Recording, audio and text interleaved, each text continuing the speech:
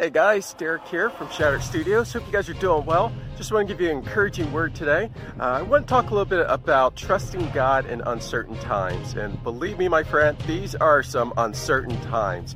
A lot of people are concerned, clearly, with everything that's going on in the world. There's a lot of concern for health, concern for loved ones. We work a lot with students who are trying to get into the entertainment, hospitality, media industry. Most of those jobs have been shut down right now, so there's a lot of concern for that. A lot of other students are just even concerned where they're going to graduate from college or high school this semester, and what's that going to look like. I was talking to a father earlier this week whose son is planning a wedding, and of course that's exciting on one hand, but with everything going on, there's some concern about the timing for that. So there's a lot going on. And a lot of people are still trying to grasp with, what does this look like? When will this end? When can I get outside more? Just here on a walk here, but still practicing social distancing. All that great stuff is going through people's minds today. And as Christians, a lot of times we think, hey, what if this happens? What if that happens? And what if God doesn't act in a way that I want him to, or on my timeline? Those are great questions, great things to struggle with.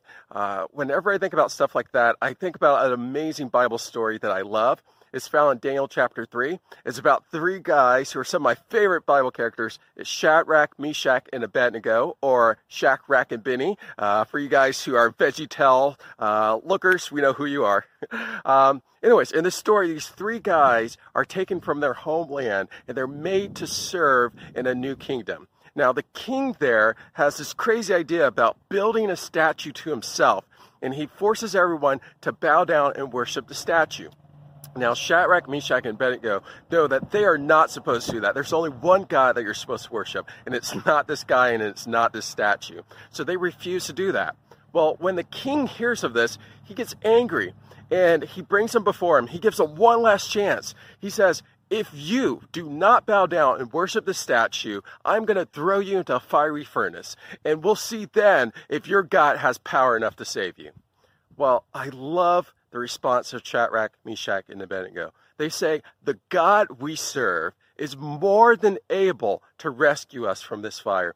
But even if he decides not to, we still will not bow down and worship you.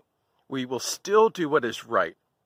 Well, the king, of course, gets super angry. He tells his guards to fire up this furnace. He makes it so hot that even the guards who are supposed to throw the three guys in are burned alive. Craziness is happening. So the three guys are pushed in, and then something amazing happens. The king stops, and he sees, instead of three guys walking around, there's four guys in there now. And it's like the fourth guy looks like an angel. So he tells his guards to pull them out. And the Bible says when Shadrach, Meshach, and Abednego leave the furnace, they are perfectly fine. Not a single hair on their head has been fried. Their clothes are totally fine.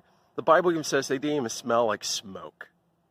You see, I love that story because it reminds us that I'm sure if Shadrach, Meshach, and Abednego could have a choice, they wouldn't have wanted to go through the fire at all.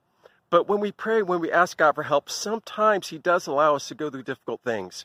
But God always promises that he's going to be right in the fire with us. And he's going to walk us through. And he's going to teach us amazing things. Because of that incident, the king came to know who the one true God was. In your life today, again, we're dealing with a lot of uncertain times. We're not sure what's going to happen. But you can trust in God and believe that he is good. And even when he allows us to go through some difficult times, realize that God is right there walking with us through it. And like Shadrach and Meshach and Abednego, always know that no matter what's going on, you can trust God and do what is right. So in today's world, what is right? What can you do today to help you with this? Well, I think the right thing is to be prepared. Make sure you're listening to advice, wash your hands, practice social distancing, all that good stuff is important. But also, what's right, check on other people. Make sure they're doing well. If someone needs supplies, offer to drop it off on their porch. Give people phone calls, video chats, see how they're doing, check in on them.